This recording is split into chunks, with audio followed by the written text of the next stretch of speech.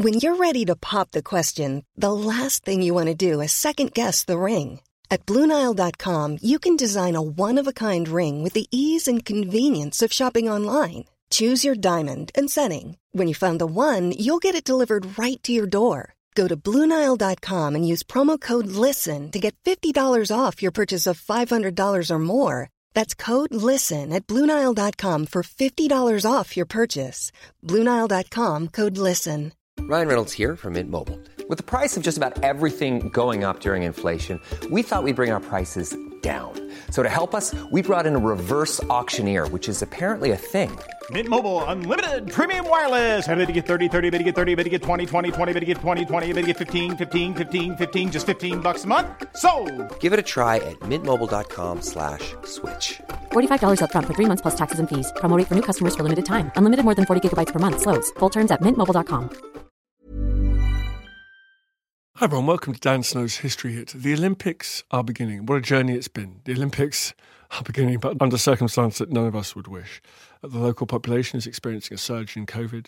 There is COVID amongst the athletes, but they're prevented from training, they're isolating. It is so brutal. And compared to the fun and excitement and passion and hedonism of Olympics past, it's a bit of a pale reflection, but we're still going to enjoy it. We're still going to love it. Sport will win in the end, I'm sure. And like everything, the Olympics has got a big history. I mean, obviously it does. The Olympics was a huge festival in ancient Greece. Over centuries, the Olympic Games would take place, and that inspired post-Enlightenment thinkers in the West to try and revive them. Well, in this podcast, you'll be hearing all about how that process happened. We've got Professor Martin Poli. He's director of the International Centre for Sports History and Culture. He's a professor of history. He's at De Montfort University, and he was with me. Together, we talked about the history of the modern Olympic Games. Where did it come from? The answer is a lot more interesting than you might think. Fascinating little mini Olympic Games, sporting competitions held throughout the 17th, 18th and 19th century that inspired the modern founders of the Games. We talked about nationalism, nation states, diplomacy. Do they matter? What's the point of the Olympics? Is it just a commercial festival in which lycra-clad, jacked-up athletes perform in order to make money for big corporations? Or does it mean something? Does it tell us something about our globalised community? I want to believe in the Olympics, and this podcast, well, it gave me a lot of context that I think is really helpful. If you want to go and listen to these episodes of the podcast without the ads, if you don't like listening to my ridiculous ads, I don't blame you. If you take out a small subscription, you can listen to them without the ads on our new platform, History Hit. We've got our TV channel there. We've got hundreds and hundreds of documentaries, lots of people watching the one on Iranian women and how their lives were transformed by the Iranian Revolution. That's topping the charts at the moment. And we've got the Roman stuff, World War II, the Vikings. We've got it all on there. So please go and check out History Hit by going to historyhit.tv. Listen to all the podcasts, watch all the documentaries, what's not to like. But in the meantime, everyone, please enjoy this episode of the podcast with Prof. Martin Poli. Martin, thanks so much for coming on the podcast. You're welcome, Dan. It's great to meet you. What did the Olympic movement grow out of? I look at the flags and the parades. It feels very 19th century nationalist, weirdly, to me. But what were the other currents that gave birth to the Olympics?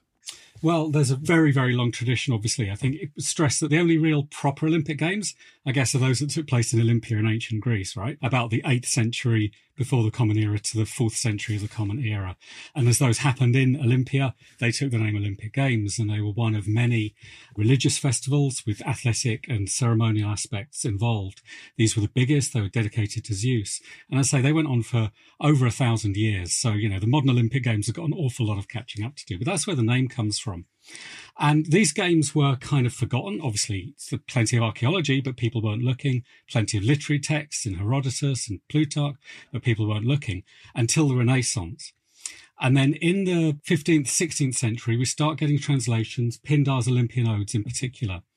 And the word Olympic starts creeping into English. Shakespeare is the first that we know who used it.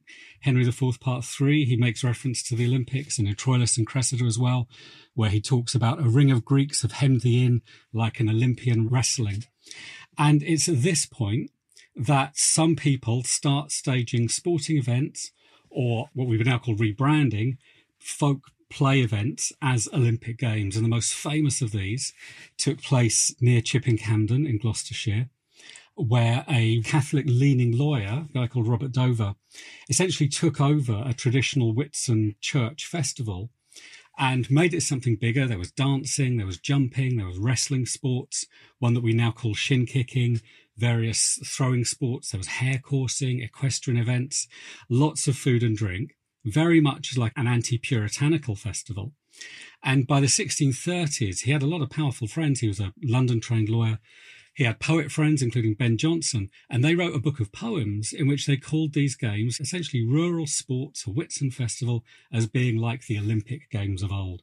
And that's really where the name comes. And then I could go on for hours on this, but there are loads of events in the 19th century that link in perfectly to, particularly from Britain, but France as well, interest in classical history and classical art and architecture, and lots of events called Olympic or Olympian. There's one in Much Wenlock in Shropshire that I'll come back to. There's one in Morpeth in Northumberland, the Morpeth Olympic Games. We have the Liverpool Olympic Festivals in the 1860s. And bear in mind, Pierre de Coubertin, the founder of the modern Olympics, was born in 1863. So all going on before him or when he was still in short trousers. We even have national Olympian festivals in this country, with the first one in London in 1866 and the second in Birmingham in 1867. So the roots are very much, as you say, in nationalism and indeed imperialism, but it's important to stress that there were lots of events called Olympic or Olympian long before de Coubertin came along with his ideas.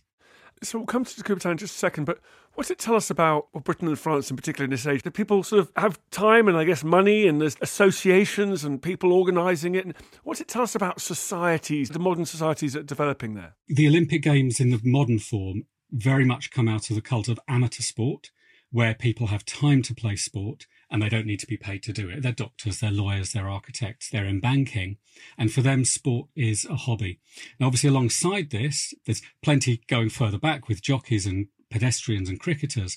But really in the 1870s and 80s, you start seeing the growth, for example, of professional football, more prize money coming into professional athletics. 1895, the break between rugby union and the clubs in the north who want their players to be played, that leads into the rugby league. So you've got this professional sport culture growing. And the Olympics are a kind of retrenchment against that. They're saying, no, sport should be pure. It should be free from money. The minute you bring money in, either as a fee or as a prize, you bring in corruption. And so it has to be very much for the people who can take time out from their schedules in order to play. Really important to stress that once you bring in an international element, and bear in mind the first Olympics of the modern period are held in Athens, you're not just taking time out to play, you're taking time out to travel. You're able to fund yourself for these sometimes 3-4 week trips. So it grows very much out of that gentleman amateur ethos, for which Pierre de Coubertin, the main founder, was a very passionate advocate. So how do we get from amateur, regional, national in Britain and France to an international sort of Olympiad, celebration of sport? Tell me about Pierre de Coubertin. Yeah, absolutely. Well, Coubertin, born 1863, he was the son of a relatively minor French aristocrat. Key thing there is it does mean he didn't have to work a day in his life. He was financially secure. And he developed ideas very young, in his teens really, that the future of the world would be better without wars, a very obvious point, but he observed the Franco-Prussian War at close hand. And he became quite an idealist. And his first mission was to, how could you improve, as he put it, French manhood? And he looked at public schools in the UK, and he looked at the university systems in America and thought, right, they've got athletics and sport at the heart of what they do. France doesn't have that. What can we learn from them? So he went on lots of fact-finding trips. And one of them was to England, and he came a number of times. He went to rugby school and believed that this was the strength of modern Britain, was in the sports that they were playing at rugby. And he went to Winchester and Eton and elsewhere. But a really important trip he made was to Much Wenlock, a small market town in Shropshire, where in 1851, a local doctor, William Penny Brooks, had established the Wenlock Olympian Games as a sporting festival to promote the moral, intellectual and physical capabilities of the working class people of his town. And I'm pretty much quoting from the original minute book there.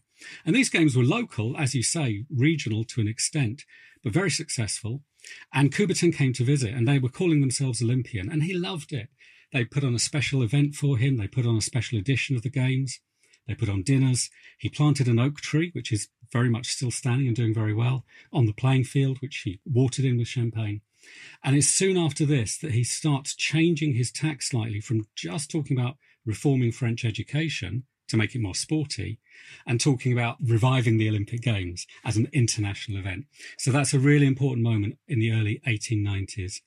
And in 1894, he calls a big congress in Paris at the Sorbonne to talk about reformation of sport. And within that, he essentially slips into the agenda the revival of the Olympic Games. And it's popular that people have come along, like the sound of this, and they staged the first one in Athens just 2 years later in 1896. So while the British ones, as you say, were very much national and regional, what Coubertin added to the mix, absolutely crucially, was to have this internationalist vision. And it's informed by his idealism that it'll be far better, and sorry, this sounds so naive really, but it'll be far better if countries could settle their differences on the playing field, on the running track, in the swimming pool, rather than on the battlefield. So that's the moment it goes from being lots of little disconnected local things into an international movement. That's so interesting because the national element of the Olympics is so important. You know, the anthems and the flags and the medal table. And actually, curiously, it sometimes means that the world's best athletes aren't actually competing against each other because you've got to have slots for all the nation states athletes and things. But that still runs right through that movement, doesn't it? It does. As I say, Coubertin very much had the ideal for international competition. And the first games in Athens, people from 14 countries were there. But it wasn't really set up as national teams in the way that we understand it now. That only really comes in at the fourth Olympics, which were held in London in 1908. So Paris 1900 was absolute chaos. There were just a whole bunch of sports events, but very much as a sideshow to an international expo that was on in Paris. And clearly lots of people were told afterwards, oh, you've just been in the Olympic Games. And they had no idea. They just thought they were running or playing tennis. St. Louis in 1904, similarly chaotic. And if you look at the official record from 1904 for the St. Louis Olympics, where it talks about how the games were won, most of the teams listed are American athletics clubs, YMCAs, schools, colleges, and then it drops in a few country names. But it's only really in 1908 in London when the IOC, working with the British Olympic Association, have really come to the decision that if this is going to be about promoting international understanding, then we need this concept of the national team. So all of the very formal opening ceremony, flags, anthems, that really comes from London 1908. But yeah, absolutely. I mean, there's some really interesting exceptions, which maybe we can talk about, but that notion of it being about national representation has run solidly from 1908. Obviously, the ambition of de Coubertin that it would stop wars looks, as you say, naive in retrospect because the following generations saw the greatest wars ever fought by humankind. What, therefore, has been the effect, do you think, on international politics and diplomacy of the Olympics, if any? Is it just a fun festival of sport, or has it mattered? I think it's mattered. I mean, there's so many ways to look at this. I think the first thing is to stress, absolutely, as you say, he comes in the 1890s with all these great ideas about let's settle our differences on the playing field. And yet in 1914, the war comes. And in 1916, the Olympics were due to take place in Berlin. And obviously they didn't happen. So, as early as 1916, we see the idea that the Olympics can somehow transcend conflict and transcend international misunderstandings is lost already. And really importantly, come 1920, when the Games are held again in Antwerp and Paris in 1924, the Germans aren't invited. So the whole idea that we can settle differences immediately, that early in the movement's history, they have to be linked to diplomacy. And the outcast nations aren't invited back to the Olympic party. And crucially, it's during the war that the Olympic headquarters moved from Paris to Lausanne in Switzerland so that they're somewhere neutral, so they're not going to be disrupted by wars in future. So I think the long history, I mean, it's a massive history since then, but what we've seen again and again and again is the International Olympic Committee as a, if you like, supranational body, essentially working hand in hand with the predominant international order. So for quick examples, they don't boycott Berlin in 1936, even though plenty of voices, trade union voices, Jewish voices, communist voices are saying, look, what Hitler is doing is staging the Olympics as a propaganda fest. By going, you are normalizing him. And the IOC says, no, by going, we hope to liberalize Germany. Right. Didn't really work out, okay? And we see the same patterns going on and on. Mexico, 1968, Moscow, 1980, Beijing, 2008. And before we think that this is just a historical issue, please let's remember the Winter Olympics in 2022 are due to take place in Beijing. And already we have plenty of voices against this on all sorts of grounds around China's foreign policy and human rights record. And yet again, we see the Olympic movement being very much hand in hand with the predominant order. But there are a couple of exceptions. And the big one for me is in 1964, the IOC kicked out apartheid South Africa and made it very clear that South Africa wasn't coming into the Games as long as it had a racially segregated sports system. And that ban of South Africa remained until Barcelona 1992. So there's sometimes, if you like, where they have, to an extent, gone against what would be easy and what would be comfortable and made some progressive statements. But broadly, it's worked very closely with the dominant international order. Let's go back to the beginning again. At what stage did the Olympics immediately kind of grab the popular imagination, or is broadcasting a big story here? I mean, does the Olympic movement move hand in hand with radio than TV broadcasting in terms of it becoming a global festival of sport? Before radio, there is press coverage. But the great one for me, again, let's come back to London 1908. The biggest yet in terms of the largest number of competitors and the most countries coming. But the ticket sales, particularly in the first week, and it was held in London, it was held at the new stadium at White City in Shepherd's Bush, part of the huge trade fair linked with France at the time. And yet in the opening week, the stadium could hold officially 83,000, unofficially much more than that. In the first week on some days, they sold 3,000 tickets. And if you look back at some of the photographs of things like when the archery was going on, there's just a few clusters of people. People weren't looking. And I've gone into some lovely local press on this. The sailing events for the 1908 Olympics were held at the Isle of Wight. And I've gone through to see, what was the Isle of Wight saying about hosting the Olympics? And the news of the Olympic regatta is lower down the page than the quarterly dividends of the Isle of Wight Railway Company. It was clearly just another sporting event. There's lots of sailing here. Oh, this one's called Olympic. Now, that shifted a bit. The 1908 Olympics became popular in their last week. But you're right, it's not really until radio comes in. I think a very important one was 1932, Los Angeles, the Hollywood Olympics, where you had a lot of the Hollywood machine really promoted the Olympic Games. It was unspeakably glamorous. The advertising they did for it, the weather looked fantastic.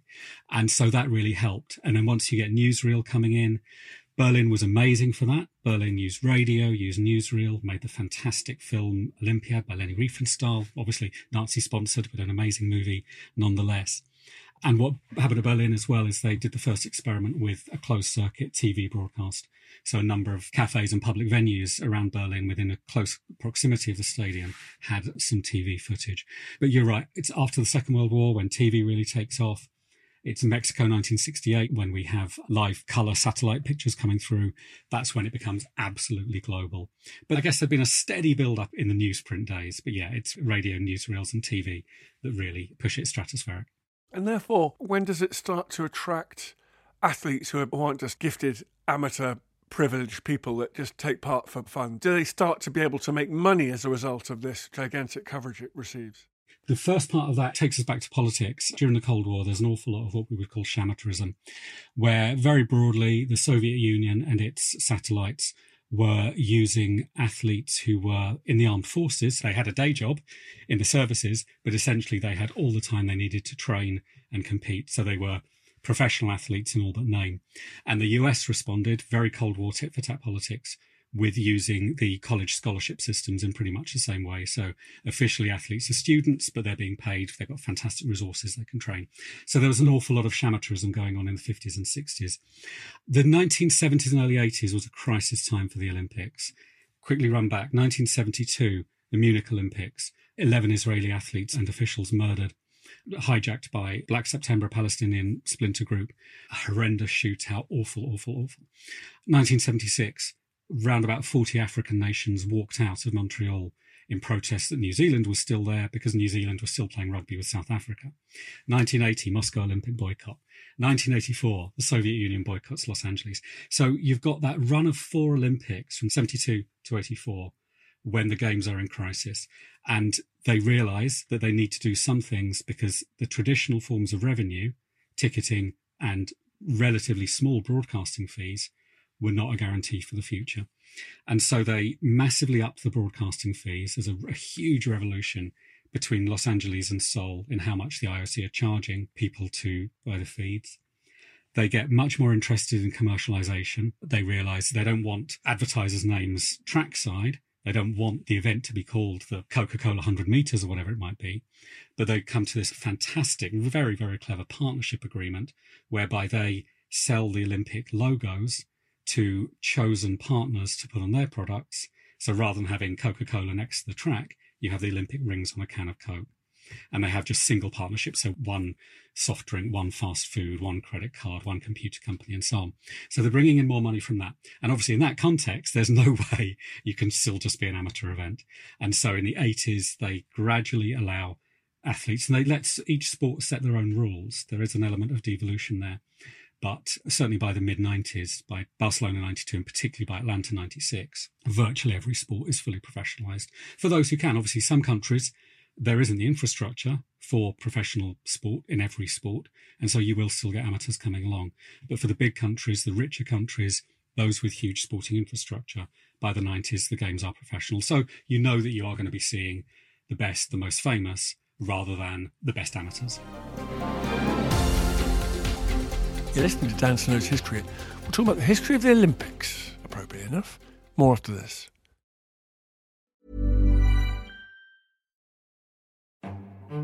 This is After Dark, myths, misdeeds and the paranormal. The podcast that takes you to the shadiest corners of the past, unpicking history's spookiest, strangest and most sinister stories. I'm Maddie Pelling. And I'm Anthony Delaney. Join us every Monday and Thursday and we'll take a look at the darker side of history, from haunted pubs to Houdini to witch trials and arsenic-laced breakfasts. Follow After Dark, myths, misdeeds and the paranormal wherever you get your podcasts. Brought to you by History Hit. Hey, I'm Ryan Reynolds. Recently, I asked Mint Mobile's legal team if big wireless companies are allowed to raise prices due to inflation. They said yes. And then when I asked if raising prices technically violates those onerous 2-year contracts, they said, "What the f*** are you talking about, you insane Hollywood ass?" So to recap, we're cutting the price of Mint Unlimited from $30 a month to just $15 a month. Give it a try at mintmobile.com/switch. $45 up front for 3 months plus taxes and fees. Promo rate for new customers for limited time. Unlimited more than 40 gigabytes per month. Slows full terms at mintmobile.com. Looking for the perfect gift to celebrate the moms in your life? Aura frames are beautiful, Wi-Fi connected digital picture frames that allow you to share and display unlimited photos. It's super easy to upload and share photos via the Aura app. And if you're giving an Aura as a gift, you can even personalize the frame with preloaded photos and memories. And also remember, when using messaging apps, they shrink the photos. You cannot print those out. You cannot blow them up. This is high quality imagery going to one of the most important people in your life. The Aura app is super easy to set up. It takes about 2 minutes. And you're going to love it. There's free unlimited storage, add unlimited photos and videos, and invite as many people as you want to a frame. Right now, Aura has got a great deal for Mother's Day. Listeners can save on the perfect gift by visiting auraframes.com to get $30 plus free shipping on their best-selling frame. That's AURA frames.com. Use code DANSNOW at checkout to save. Terms and conditions apply.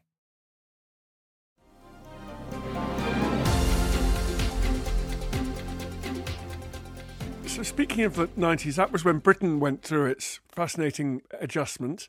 The Atlanta Games, Britain won 1 gold medal. Now it wins loads because the government base just pumped loads of money into it. Was that a controversial at the time? Did John Major's government was that an easy decision to make? I think it was. Again, you need to think a bit wider in sport than just the Olympics. The 1980s in many ways were not a great time for sport, neither were the early 1990s. And football is the obvious one, but with obviously things like the Heysel disaster, the Hillsborough disaster. And the Conservative government at the time was not a great fan of sport. Margaret Thatcher wasn't a great fan of sport. John Major was. And he saw sport as a great unifying agent. Again, possibly a bit naively, but the government did put money into sport at the time. And so the National Lottery coming along in 1994, part of the agenda there was to create better funding streams for sports people so they could train full-time, balance training against any part-time work commitments. And then so much more huge improvements come from that. I mean, it is often said, and I'd say this very much with my tongue in cheek, that Britain has become very good at winning sports in which you're sitting down on antiquated forms of transport like bicycles, boats and horses. I think much more progressively about all of those things than that joke would suggest. But you're right, the money went in, The facilities were improved massively across the board. The problem, though, of course, is that these are target related. So if one sport doesn't meet its targets at one Games, it can find its funding cut. And I know that basketball in the UK has suffered badly from that. But no, you're right. There's a very clear decision, which was popular, with the, if you like, the voluntary tax of buying a lottery ticket, supported by government rhetoric and supported by the building of some new facilities that really did help us move up the scale there. I love that. So rowing, cycling, horses, sailing, that's brilliant. That's a good insight. And then bobsleigh as well in the winter, sliding on things. Sure. One of my Swiss friends said this. All you do is win medals by sitting down on obsolete modes of transport. Very harsh indeed. Well, actually, speaking of, I was about to say we need to bring back, classic car rallies and things, but famously, or is this a pub fact, the Olympics used to be medals for all sorts of other things like sculpture and poetry and theatricals and things. Yeah, very quickly checking motorsports. There was one motorsport event, 1908 Olympics. There was speedboat racing on Southampton Water, but the IOC now have no interest in motorsports. That would obviously change everything. Yeah, so what they're looking at there, and again, I do come back to William Penny Brooks in Much Wenlock. Part of his agenda in the 1850s onwards was the moral, intellectual and physical improvement. And so as well as sporting events, the Wenlock Olympian Games included prizes for knitting, for sewing, for art, for maths, for Bible history, for essay writing, for poetry, mainly aimed at kids. And there were prizes which were either more equipment or lessons. And de Coubertin picked up on this, and he was very, very interested in this idea of running artistic events alongside. Now, it didn't happen until 1912 Stockholm, but from then until 1948, there were medal events across a range of artistic activities, fine art, sculpture. Even by the 1930s, urban design and town planning was an Olympic event. And in 1948, when London hosted the Olympics for its second time, this was supported by a big exhibition, the Victoria and Albert Museum. It wasn't immensely popular, but it certainly wasn't just something marginal. It died out a bit after that, but it was then revived in the late 80s and particularly kicked off in Barcelona 92 as what we now know as the Cultural Olympiad. So rather than being a medal-based event held at the same time as the Games, it's a series of cultural events held throughout the Olympic year. And really importantly, not just in the Olympic city. So they're delegated around the host country to get more buy-in.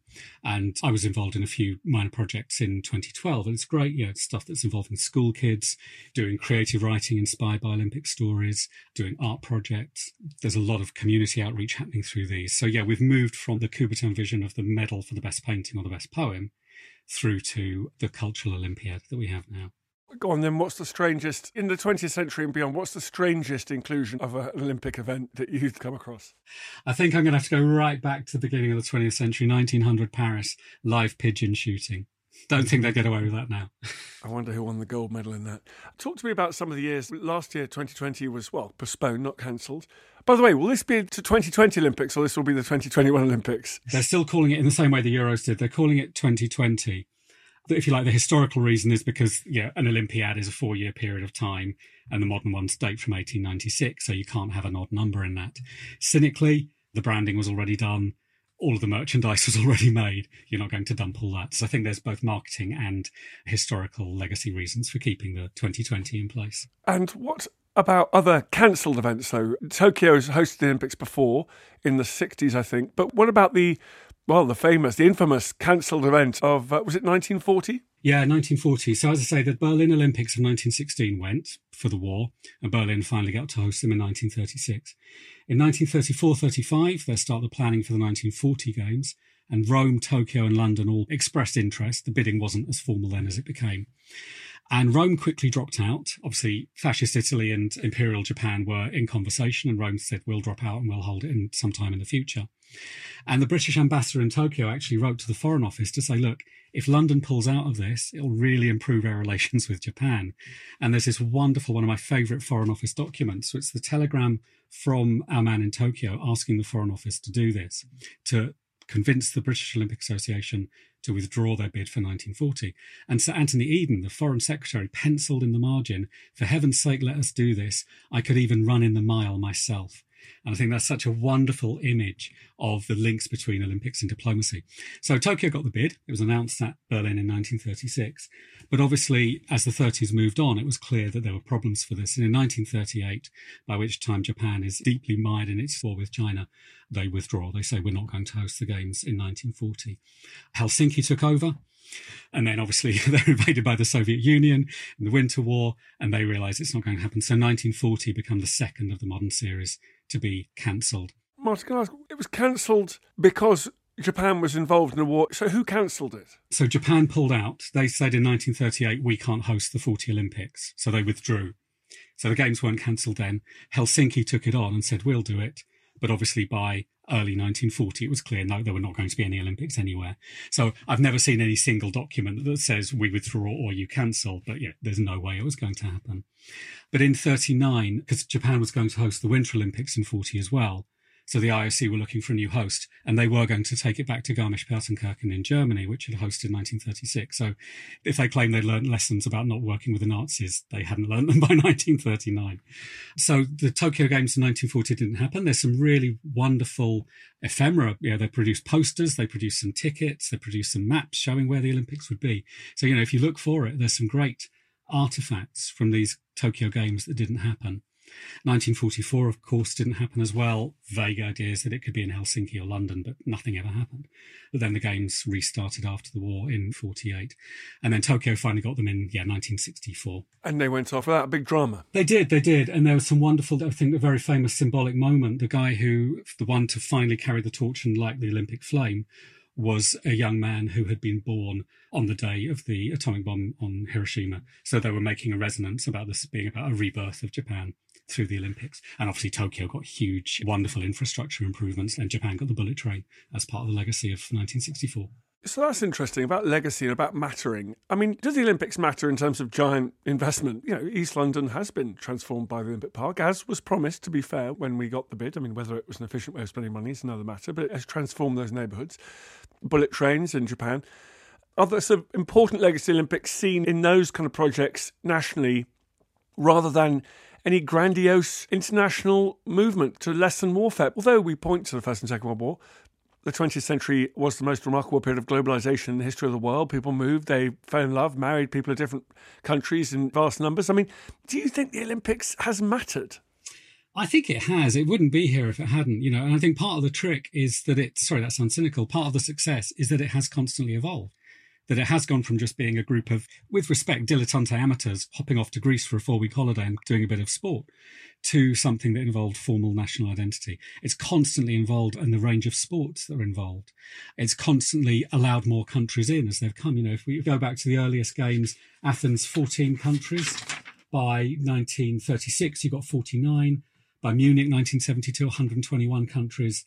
And the last one's Brazil, 2016, 207 countries. Now, obviously, there are more countries in the world with decolonisation and with the breakup of the Soviet Union and its allies. The Olympics have constantly evolved, bringing in more countries. It's evolved to become more gender inclusive. Again, we're still not at 50-50 in terms of male-female participation. But if you bear in mind, there were no women at the first Olympics, about 40 in 1908. And they're trying to get 50-50 soon. The IOC is only about 80-20 male-female, by the way, so that's the next battle to fight. So there's this constant evolution, bringing in new sports. We're going to have skateboarding, we're going to have climbing, we're going to have breakdance by the mid-2020s. So this constant evolution suggests that it matters. They're constantly looking for new people. The money that the sponsors, the partners put into it suggests it matters. The money that the broadcasters pay for the right to carry the Olympics suggests it matters. But no, I think fundamentally, your original point, it has created a meeting place for people who otherwise would not have met. And it's cliche to talk about friendships, but of course, friendships, relationships, exposure to other cultures, all of this happens for a lot of young people, and some not so young, there have been some Olympic medalists in their 70s, to bring them together, to be exposed to different cultures. And I think for me, that's one of the sad things about the Olympics that are starting in Tokyo, is because they will be so constrained by the COVID restrictions, as Seb Coe recently put it on a radio interview, they won't have a hinterland. It'll just be arrive, airport, Olympic Village, train, compete, Olympic Village, home. Seb Coe told this brilliant story about when he was at Moscow in 1980, when they similarly didn't have a hinterland because of the political control. And one of the athletes asks the KGB minder, where's the nearest nightclub? To which the guy replies, Helsinki. And I think you're going to get maybe a similar kind of lack of a real Olympic experience in Tokyo, which is a big shame. But I don't think they would have survived if they weren't relevant, if they didn't mean something to the thousands of athletes for whom it's the peak of their career, for the millions, billions of TV audiences worldwide. So yeah, it's very easy to be cynical about them, but they do represent, or they can represent at their best, a hope for the future. And it feels like they are an accompaniment to this, although we've currently got this rise of nationalism as well, which is sort of paradoxical, but they are an accompaniment to this extraordinary internationalism of the 20th century, and embodied, in fact, now that you mention it, hey, news story for everyone, my mum and dad kind of got together at the Montreal Olympics of 1976, and as she was Canadian, he was a Brit. They'd met just before, but so the Olympics is a sort of important backstory to their international romance and my subsequent appearance. So, yeah, nice to believe that they matter. One final point on that. Again, it's very easy, and I share a lot of concerns that the Olympics can damage communities. Yeah, there's a lot of stuff going on about Paris and Los Angeles at the moment, that they're, by gentrifying neighbourhoods, they're pushing out traditional communities. And I agree with all that. But I think it is important to look at some of the positives as well. And the big positive for me is the refugee team. I think that's been such a success. Came in 2012 where the IOC said, look, we know that some athletes can't compete for their nations because they've had to leave, but we don't want them to miss the chance of being in the Olympics. So by the creation of refugee teams, they're making, I think, quite an important statement, going back to those early days about settling our differences on the sports field rather than the battlefield. Thank you very much. Martin, what can people read from you and follow you and get in touch with you over this next big festival of sport? Thanks. Well, I'm the director of the International Centre for Sports History and Culture at De Montfort University in Leicester in the UK. And the main book I've written about this is called The British Olympics, Britain's Olympic Heritage, 1612 to 2012, which covers all of those pre-Coubertin things as well as the 3 London Olympics. And that was published by English Heritage back in 2011. So yeah, find me there. I should ask, what's your favourite event? What will you be watching? Typically, I'm sorry, it's a bit of a cliche, but the athletics for sure, the drama of that. I love the marathon and I love the swimming, so I'll be watching all of that. But again, we've not really mentioned it because it's not Olympics, but I'm a big fan of the Paralympics as well, so I'm looking forward to seeing the amazing achievements there as well. Well, we could do a whole other podcast about the Paralympics, and I think London's extraordinary contribution to that. I say that obviously as a patriot, but I do think it's objectively true that the Paralympics were transformed by London. Such an important British backstory out of Stoke Mandeville Hospital. Well, maybe let's do another pod on that one day. Okay, brilliant. Thank you very much. All this tradition of ours, our school history, our songs, this part of the history of our country, all were gone and finished.